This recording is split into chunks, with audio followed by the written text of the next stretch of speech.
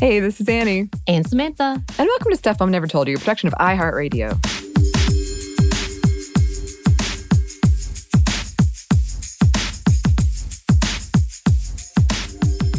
So, just so you know, this episode is inspired by a recent friend's Facebook status, which alerted us to the fact that our old Zynga sites, and for those of you who might not know, it was an online journal blog site that I used in college. And we're going to talk a little more about Zynga, but that it was still available and possibly even getting an upgrade, which brought on a bit of a panic attack, thinking of all the angst and feelings that was my freshman and sophomore year of college that was plastered on the site. So yeah, that exists. But it seems my site may not exist, so good and bad, I guess, which made me go down a bit of a rabbit hole about blogging and overall the history and how women used it and still use it today. But honestly, I was kind of surprised by some of what we found out when we started researching this whole blogging world, even though it shouldn't have been a surprise, but it kind of was. And yeah, I'm not telling you my username, so y'all can try to search it. It's not happening. But Annie, I do have a question for you, because out of all of the years and many a times that I've thought about, doing a different job or trying to find something new or trying to find a job, I was like always thinking, man, what is that one thing that I could just make money off of? And of course, one of those things that came to view was blogging. How you can make money in blogging. And by the way, y'all, there are thousands, if not millions, but definitely thousands of how-to to start your own blog and how to make money, by the way. Right. Did you ever have a blog that you thought, man, I could make money off of this if only I could monetize this, or have an idea that you didn't do that you wish you had? Or are you thinking about it? I thought I have only posted in a blog once, but I did feel that I had, which feels kind of weird to say, but I thought I was a decent writer and fairly charismatic and also very authentic. Like I was a very open person when I would write. And I don't think I ever considered blogging as like a source of money, because I was very shy, but also my parents, like many parents, were very, I don't want to say logical, but they're like, how can you make money off of this? And that's one of the reasons I chose the career path or the college path that I did, was because I wanted to be a writer and like a performer. But they were like, well, so does most everybody, and only a certain amount of people make it. So you should probably choose something you have a better chance at succeeding in. But that being said, like when I got this job, which was like 2010, 2011, a lot of parts of the job did involve blogging and editing and later videos. And it was something always in the back of my head that I didn't really seriously consider, but it was always sort of back there. It's like, well, people are making money off of it. And I feel like I could be decent enough at this, at writing things that I'm seeing on other blogs. But I was too shy to do it, and definitely way too shy to like speak up for myself or ask for such an opportunity. And that's, in fact, like I would not be a host right now if someone else hadn't asked me, which isn't great. As far as money-making ideas that I haven't done, I've had a couple of what I think are genius ideas that people later did, and I'm sure I wasn't the first person to think of it anyway. But I like to think I could make money writing somehow. But I don't know. It is competitive fields. It is. What about you? Oh, yeah. I had the genius idea because for a little while I was on a hot streak of really bad online blind dates. This has existed, and it's gotten bigger with the other platforms. But this was like 2007. So a little early on, I really wish I had done so and did a whole take. Because I'm not the best writer, but I am personable and funny. So whenever I did have the online journals, I would get compliments about the way I wrote things. And I am a sarcastic individual that makes light of things. Of course, it's probably good in some retrospect because I wasn't so PC back then, and there could be a lot of things that could haunt me. Yeah. Which is a good reminder for those who are writing today. They will haunt you. Yes. As my Zynga site has recently done for me. So yeah, but we're not talking about our own woes. I mean, we will, obviously, because blogs is a thing that we did. But we did want to dig into some of what is blogging, what happened with blogging, how it affects women. Does it affect women? I don't know. So to start off, let's get into that history. Yes. So the use of the word blog didn't actually get coined until the 90s by Peter Merholtz, and the word was coined officially in 1999, even though the actual practice of blogging may have been around for a bit before then, but the term that was used was not blogs. It was called something else. And if you're curious, which I would be really interested for listeners to write in if you have no experience with this world and you don't know what we're talking about. Okay, so here's our definition. According to WordPress at wpbeginner.com, a blog is, quote, a type of website where the content is presented in reverse chronological order. Newer content appears first and is often referred to as entries or blog posts. It is typically run by an individual or a small group of people to present information in a conversational style. And if you don't know what WordPress is, it is one of the larger platforms for blogs. And according to those who have researched this, they state that Justin Hall, a student at the time, was the first blogger and created the first blog in 1994 on links.net. But it wasn't necessarily called blog, like we said, until much later, but at the time was referenced as online journals, which, and I believe is what they called Zynga for a while. An online blog. It had all the little fun little decorations, you could do animations and little music if you wanted to, had quotes. Oh, yeah. Or personal pages. Again, much kind of like a MySpace, but not all the friends, maybe. I don't know. So in 1997, we have what is called the weblog, as in weblog, you get it? Which was coined by Jorn Barger, who created the Robot Wisdom blog. And many of the original or first blogs were centered around programming and gaming, but that did expand to journalism or news and even to music, where people like Rose Marshak, musician with Poster Child, was credited about having a blog for keeping an online tour journal in the mid-90s, or Jonathan Dube, who reported on Hurricane Bonnie for the Charlotte Observer in 1998. And it was in 1998 that we saw the beginning of a whole new platform on the interwebs, the blogging platform, beginning with Open Diary, which allowed for other people in the platform community to comment on other people's writings. But yes, it birthed so many others, and soon there were 3 more that would follow, including my beloved defunct Zynga, that is desperately trying to make a comeback. Y'all, they need funding, which apparently was more social media friendly and more geared to being interactive. For me, I only used the username. I didn't attach my actual name and told the selective group of friends to be a part of my community. So it was very selective. But it wasn't just Zynga, but more sites like LiveJournal and Blogger. And LiveJournal existed until the mid-2000s and apparently ended up being one of Russia's primary social media platforms, according to one site. Huh. Interesting.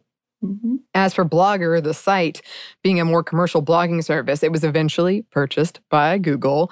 And like everything popular, this began to be an avenue for some capital. And it became monetized with things like blog ads, which was a precursor to Google AdSense, and with people seeking to become searchable and marketable by appearing on lists and available through search engines, like the first blog search engine, Technorati, which was created in 2002. And I believe still exists, because I just found a list on their site. So there you go. And of course, many platforms still exist, including WordPress, which is set up as a fully customized site and easy to use for all. And I also have one of those that I did for a project with domestic violence survivors. And it's really easy to use. Again, they also have a beginner's guide if you need some assistance. Also, not a sponsor currently, but I think they have sponsored other podcasts in our network in the past. But yes, no sponsors currently. We're not special enough, apparently, because we don't blog. And many of the professional levels of mediums have been born through blogging. So much so that in 2005, blogger Garrett Graff was invited to the White House and was the first blogger to be invited. So there you go. And sites like Huffington Post and Medium are still in production as sources and journalist mediums. So we use them a lot in referencing what's going on today. Right. But, okay, this leads to the question of who writes these blogs and who reads these blogs now. And these numbers have changed over time. At the beginning of blogging, it seemed like men took the helm of most things related to the internet. And of course, that has also fluctuated over time. According to an article published by The Atlantic in 2012, most social media related sites were more likely to be used by women. For things like blogging, though, overall, women were more likely to spend time on social media than men. Women were online 24.8 hours a month, and men were on 22.9 hours a month. But even in these reports, there were conflicts, as many said. Though women may be more likely to be on social media, men were also just as likely, and some found even more so on blogs, or at least writing these blogs. Right. So in a 2015 article, 51% of men reported reading blogs more than once a day, and 43% of women would do the same. So more likely men would get on once or twice, 3 times. However, women were more likely to subscribe to the blogs, so therefore would be a little more committed and get them emailed to them. Again, these numbers are constantly fluctuating, and some of that may be on how researchers are looking at the information, as many of these may include the fact that there are some added vloggers or video bloggers, which we need to dig into later on. Yeah. And some may exclude professional levels of media like Huffington Post and BuzzFeed, which are actual blogs, but they're kind of more seen as, professional, so therefore not in the same context. But most of the numbers show pretty similar results when it comes to gender. It's neutral. It's pretty much neutral. There is a 1.8% difference in who is blogging. Men were at 50.9%, while women were at 49.1% as of 2017, according to one article.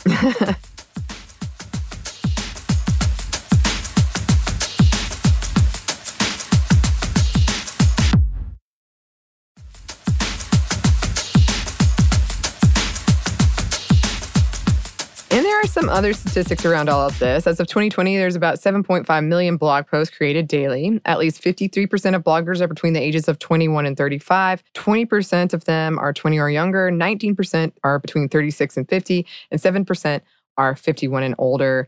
77% of people on the internet actually read these millions of blogs. There are over 600 million blogs on the internet today, with Tumblr having the largest number of users, which is 488.1 million blogs.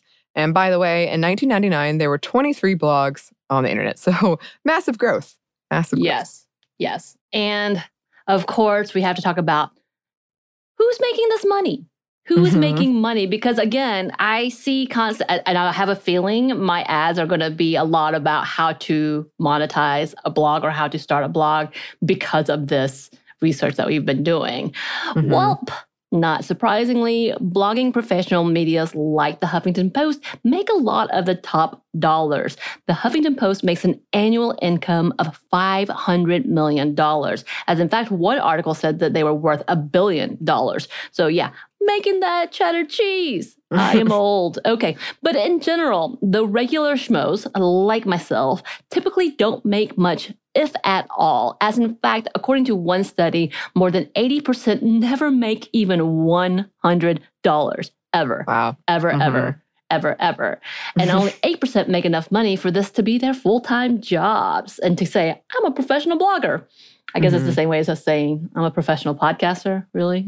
Oh, well. And to make it an even more sad reality, 70% of the people in another survey stated they never make any money at all. Yeah. But there are a few that are able to make it into this fierce competitive world of blogging, with a recent blog listing one of the bloggers, so within this blog listing other bloggers, who earns $1 million per month through their blog post. Wow. Right. Wow. And that same list is showing the top 21 bloggers who are making top dollars. And several of these are couples and or partners, business partners. So, they kind of make up the list. There was 12 in total, I think, and then 21 people in that list, if that makes sense. And that same list that we talked about with that guy, and it is a guy who makes $1 million per month. They have the top 21 earners, and there's in total about 27 people in that list. And some of them are partners sharing the same sites or sharing, I guess, the same revenue. 13 of those people were women. So 13 out of 27 were women. And their blogs were mainly about finance, fashion and style, several recipe and food and several mommy blogs or mom blogs, which still exist and are making some money. And again, many of these bloggers, though considered professional bloggers, are boosted by other forms of media, including things like social media, such as Instagram, or video blogs, better known as, again, vlogs, which is, I still have a hard time with that word. And yes, again, podcasting.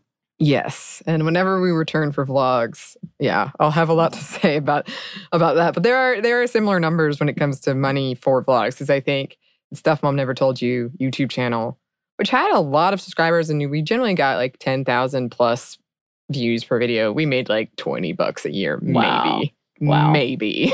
Wow. It's kind of insulting. You get your like spreadsheet, and it shows how many downloads you have, and it's like, here's your $16. $10. Okay, thank you. Thanks so much. Yes.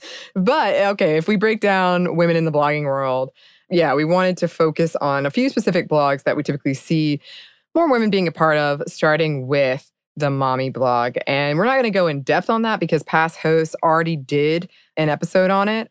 But we did want to add some updated information to this conversation because, not too surprisingly, after the 2010 surge of mom blogs, many have tried to copy the likes of the larger blogs that still exist today, but have been unsuccessful in monetizing, which has led to another method of finding success, which is to pay money for actual blogging courses and even tools to try to make some money and to become bigger than just bloggers, but influencers. Right. And according to the statistics that we talked about earlier, I think I want to say at least 60% of people who are blogging spend at least $100 in trying to monetize themselves or to get themselves into that same playing field. And for some, it has worked. In a BuzzFeed article published in 2019, a blogger based out of Pakistan invested $2,500 to start her blogging career and has been able to make enough money to stay at home while her husband works. And though she is based in from Pakistan, the majority of her audience is from the US. So she said at the time. And like many of the blogs that exist, money isn't made by just the information that people are writing about, but a brand they have created through these blogs. Just like it was at the beginning, it still allows for a community for like-minded individuals who are living similar lifestyles. And I think, as it's been said before, many of the originators of mommy blogging, it was a community to be open and honest in their struggles, as well as their success. And you had a variety, the upfront, honest, tired moms, the Christian DIY moms, and the moms who made it look really easy. Yeah, wasn't Glennon Doyle of Untamed? She had a presence on like a Christian mother blog, I believe. And she was successful. She was a writer. Yeah, you're right. Exactly. But all of this soon came with the added bonus that the bloggers may be offering something more to help all of those out in the world with products that can make life just a little bit easier. And I bet a lot of us are familiar with this, where you're reading an entry. For me, it's a lot of time recipe blogs, which I know we're going to talk about in a minute. But you're like halfway through, and then it's like, and that's why I like this product. There it is. Yes. Some of the bigger bloggers and influencers have created their own products or brands that are offered exclusively, such as binders, organizers, planners, etc., which can lead to profits. Right. But with the blogs changing over to being influencers, it does look a bit differently today. As it states in one New York Times article, quote, today's most popular representations of motherhood aren't necessarily occurring on websites anymore, but rather through multi-platform personal brands exemplified in the Los Angeles Coat Slacker cohort of Busy Phillips, Kelly Oxford, and Liz Carey. As media producers, they work directly with brands in ways that most consumers wouldn't even understand, going beyond sponsored content. They write, they perform, they consult, they're ambassadors. They're profane and genuinely self-deprecating, but glossier and more aspirational than mothers have ever been. They look, through the Instagram filters anyway, like beautiful, languid teenagers. Their representations of motherhood are unsettling, hilarious, and subversive in a way that is diametrically opposed to the kind of subversion held that defined early mommy blogs. And I think we can say that we've seen that influence in everything. We've changed from just being bloggers or writers or vloggers to being ambassadors and influencers, as we talked about before. But don't think that blogging has gone anywhere. As we saw in the numbers, there are millions of blog posts being released daily. Yes. And yeah, we, of course, couldn't talk about the world of blogging without the ever controversial recipe blogs. And if you're wondering why is this controversial, between all the conversations of cultural appropriation within the community to accusations of stealing to just outright people complaining, there has been a bit of a stir in the food and culinary world when it comes to this, and the blog world continues to be impacted by that. So one of the biggest controversies is the complaints from many, including celebrities who make their money by spewing and sometimes nonsense monologues, which often turn into books. And yeah, which is kind of what I was talking about earlier, is like a lot of times you just are scrolling through this whole thing because you just want to get the recipe at the bottom. Right. And don't get me wrong. Yeah, I'm the same way. And I've been one of those complaining, trying to repeatedly scroll down because I have to reread. You just have to keep scrolling to get to that recipe bit to try out a new delicious dish. Yeah, I made a delicious potato soup from one of these blogs. It was delicious. But what we're actually doing is kind of callously dismissing a person's work and sometimes a livelihood. And to the point that a male-driven company was trying to make money by taking recipes out of people's blogs, creating their own site, and claiming it, even though it shows where it comes from. So it was a whole thing and making money off of it, and everybody was pissed. Yeah, as they should I think be. I've seen that too, where you're like, here's the recipe for this, and you click on it, and it's just a link to something else. Yeah. And I'm like, okay, well, I'm all about crediting people's work, but I'm not sure how I ended up here first. Right. There are so many things where they're like, hey, you're making this more difficult, and they're not getting the views that they need to up their count. Numbers. And what are you doing? So, yeah. And some even talk about how this could be a result of underlying sexism that is often prevalent in home cooking. Writer Chloe Bryan wrote in Mashable, quote, "Home cooking is still a deeply gendered pursuit, and writers whose work centers on home cooking are still perceived as less professional, less valuable, and less worthy voices." And according to a blogger from the same article, they said, the feeling seems to be that they don't think these writers have something of value to offer. And they aren't the only ones. Many feel this conversation has a lot to do with the same narrative we talked about in our romance fiction episode, which is that when it comes to women authors and writers, they are often dismissed and not taken seriously. Yeah, and it goes into the same sexist narrative of the whole shut up and cook thing, which of course continues to push a misogynistic agenda. And this doesn't consider the fact that many of those who are posting these delicious free recipes are also trying to make it in the world of monetized blogging, something they are actually putting work into. And again, this type of blogging is typically dominated by women. There's also the argument overall that when women write, it is full of emotion and even mysticism, while men are direct to the point, just no frills about it. So rather than just skipping or enjoying someone's trip down memory lane, we complain and criticize the author for their free content, which they are trying to up their chances of being seen by putting in correct terms and words that can be found by the all-knowing, all-powerful algorithm of Google and other search engines. Right. And I think that's a whole other conversation we need to have about how is the algorithm working for or against women in general when we see things like this, as well as the fact that, the constant complaint about the recipes, about free content. I get it. Things are annoying. Ads are annoying. Conversations can be long-winded and annoying. But it's free. Yeah.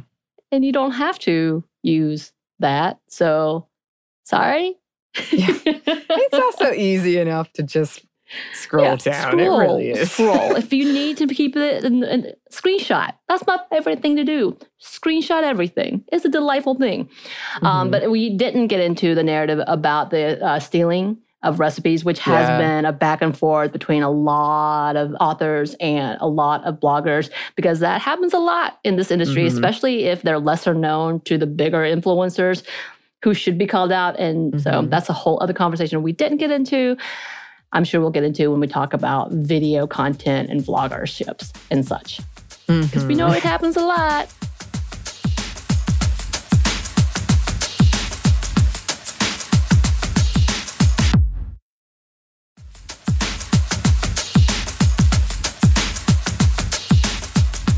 Okay, we're going down another world in blogs. And I think Annie was so excited. Yes. Yes. Which is fanfic blogs. I feel like that's kind of meta. Is that not kind of meta? Is that kind of meta? In that you're talking about something that's talking about something? Oh, yeah. And I have thoughts about that, which are very funny that I'll get into in a minute. And by the way, as we were researching, trying to find different blogs, as well as, which is dominated more by women, which isn't, and fanfic did come up quite often. And there are many fanfic blogs.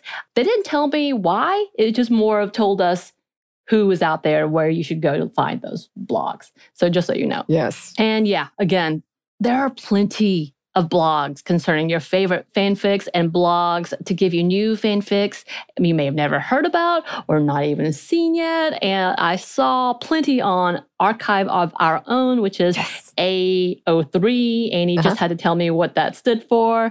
And there's tons. And apparently a lot of those have the slash fanfic. Yeah? Okay. Yes. Which for those who don't know, if you somehow missed all the fanfiction talk I've done, is usually two male characters romantically involved. However, I will say, while the ones you hear about are usually the highly sexual ones, often they're not sexual. Usually they're what's called curtain fic, which is just like domestic life, a slice of life. And yeah,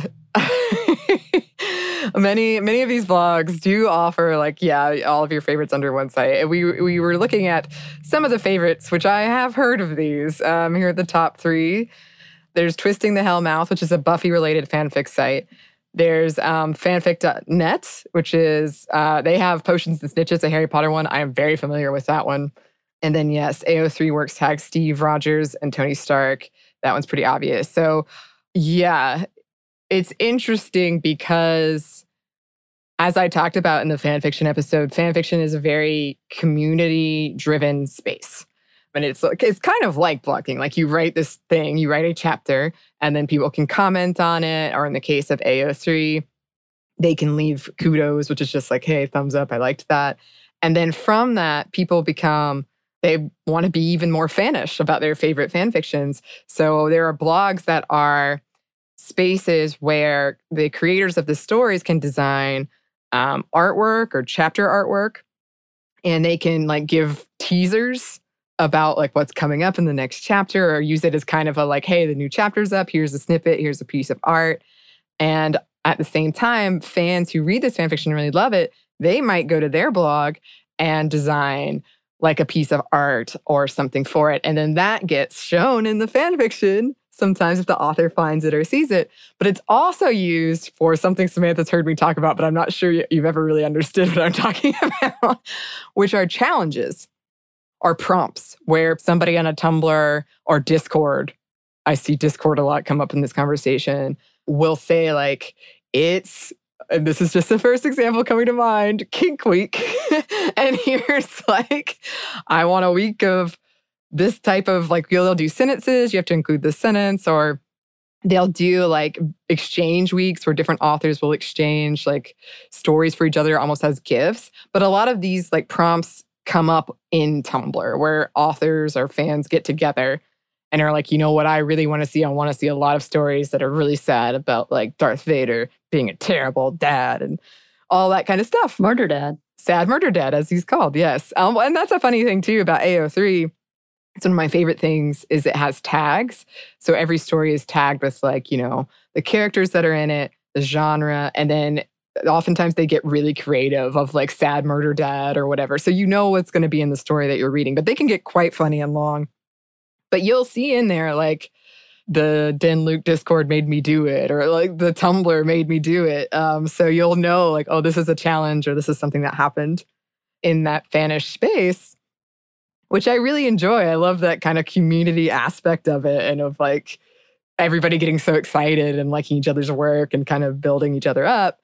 And yes, many of these blogs have been used for educational purposes as well, because of course, who doesn't want to study about the Lord of the Rings fan fiction through blogs that lets you know the best content out there? I've seen BuzzFeed too. BuzzFeed has done a list of here are 23 fan fiction that are better than the original, which is really great, especially because there's so much content out there. Yes. Let me ask you, because I must ask, as the all-knowledgeable fanfic expert of Sminty. Do you have favorite blogs? I wouldn't say I have favorite blogs, but I often at the bottom of a fan fiction at the end of a chapter, it'll be like, check out this person's work of this scene or go do this. And I will, because that art can be amazing. And some people embed it in the fan fiction. So you'll be reading and it's like illustrated. I'm so excited to be talking about this right now. So right before when you asked me, you told me you were going to ask, I looked at some stories that I know I've included a lot of art that I really liked. And one is called Furiosophie. So that's FURIOSOPHIE.tumblr.com. They've written a lot of stuff I love, and they've got a lot of artwork up. And then there's Sadie B. Writes. So that's SADIEBWRITES.tumblr.com. And Tumblr, if you don't know, is TUMBLR. And they also have stories that they've written that I love and illustrations and like teasers. And they'll do like funny GIFs. Yeah. Which are good. One of my favorite is like Horny But Terrified.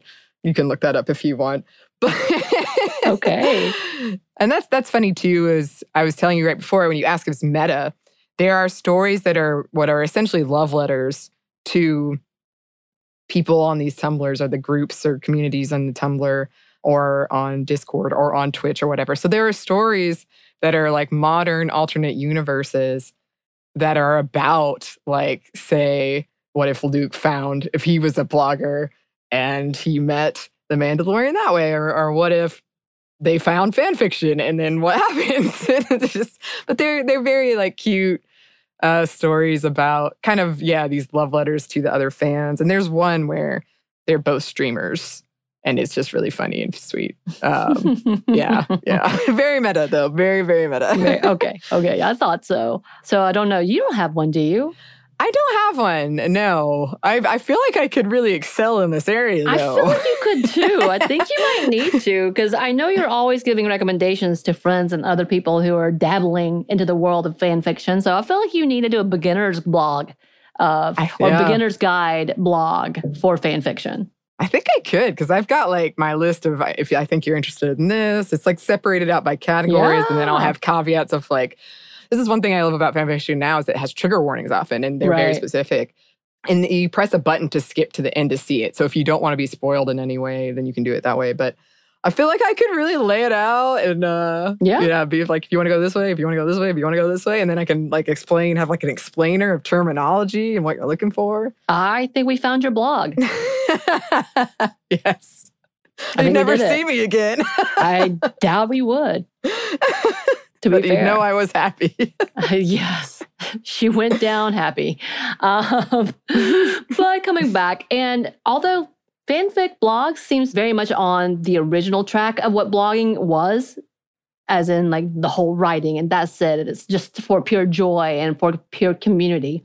Because we know overall the other types of blogging have changed, especially the ones that we've talked about, which now includes vlogging, social media influencers, and podcasters. And just like all things, it has changed substantially since its inception, and largely due to that dreaded word, monetization.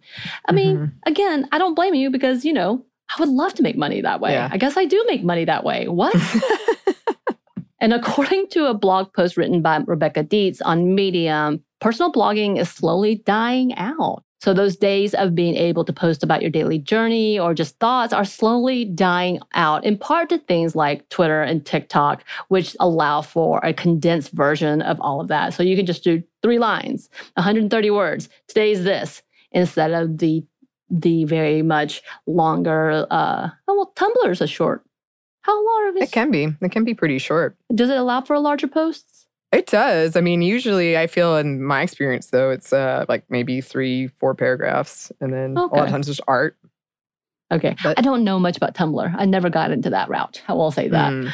But also due to the level of success of blogs that pertain to lifestyle, which is dominated by mostly celebrity level of influencers. And even if they're not celebrities yet, they eventually become celebrities because of their lifestyle content. Yeah, and Dietz is not the only one who has seen the signs at the end of the blog, but when you look at the numbers, it seems Like, it's not really going anywhere. Just being used as part of like a multi-level section of a larger brand. And I know that was a big push at our job for a while. Like, you had to have a YouTube presence. You had to have a Tumblr presence. Like, you had to have a brand. And that meant being on all of these different platforms. Right. Which is shocking. I don't know if I can do that. Just being on these social media platforms is hard. It's a lot of work.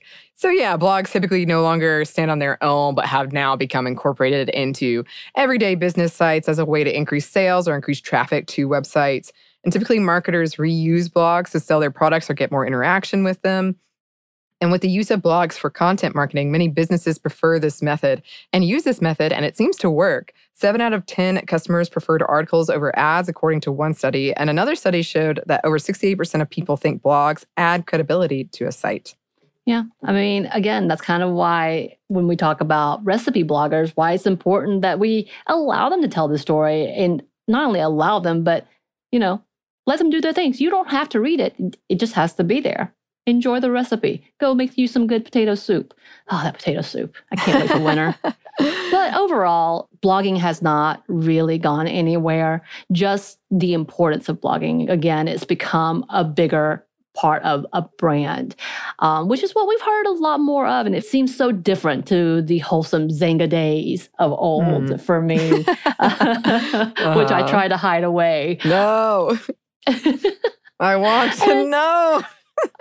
And again, as we continue to grow, especially when it comes to social media and how many different platforms have been developed since blog and blogging, it'll be interesting to see how much more people will have to do in being able to monetize in this type of industry, for the lack of better terms, and whether or not it is feasible to keep up with it. Yeah, and that's a conversation that's been ongoing in the world of entertainment and media. And I do find it interesting because I feel like the reason people connect with a lot of blogs and vlogs or podcasts or whatever it is usually because there is kind of that personal, like, I'm opening myself up to you and you feel a connection to whoever's doing that. So like the fan fiction, like, people are so excited that they've found someone else that connects, and it makes you happy that you can bounce ideas off each other and make this stuff that you're unfortunately probably aren't going to get paid for. Or fortunately or unfortunately, there's, pros and cons to both. In the case of like, this is something that I love and I'm just kind of doing it for fun. But it is interesting to me that there's sort of that dichotomy of just give me the damn recipe versus I'm reading this because I want to connect with another person, and there's sort of this openness there. Right. But yeah, that is interesting, and I'm excited to come back and look at other things like vlogs, and I'm like things like Discord and Twitch, and just see what's going on there. Oh. But in the meantime, listeners, if you have a blog, if you have blog recommendations, we want them. You can email us at stuffmedia@momstuff@iheartmedia.com. You can find us on Twitter at momstuffpodcast or on Instagram at Stuff Mom Never Told You. Thanks as always to our super producer, Christina. Christina, do you have a blog? I feel like we need to find her blog. I bet she has a blog. We must know. And thanks to you for listening. Stuff I Never Told You is a production of iHeartRadio. For more podcasts from iHeartRadio, visit the iHeartRadio app, Apple Podcasts, or wherever you listen to your favorite shows.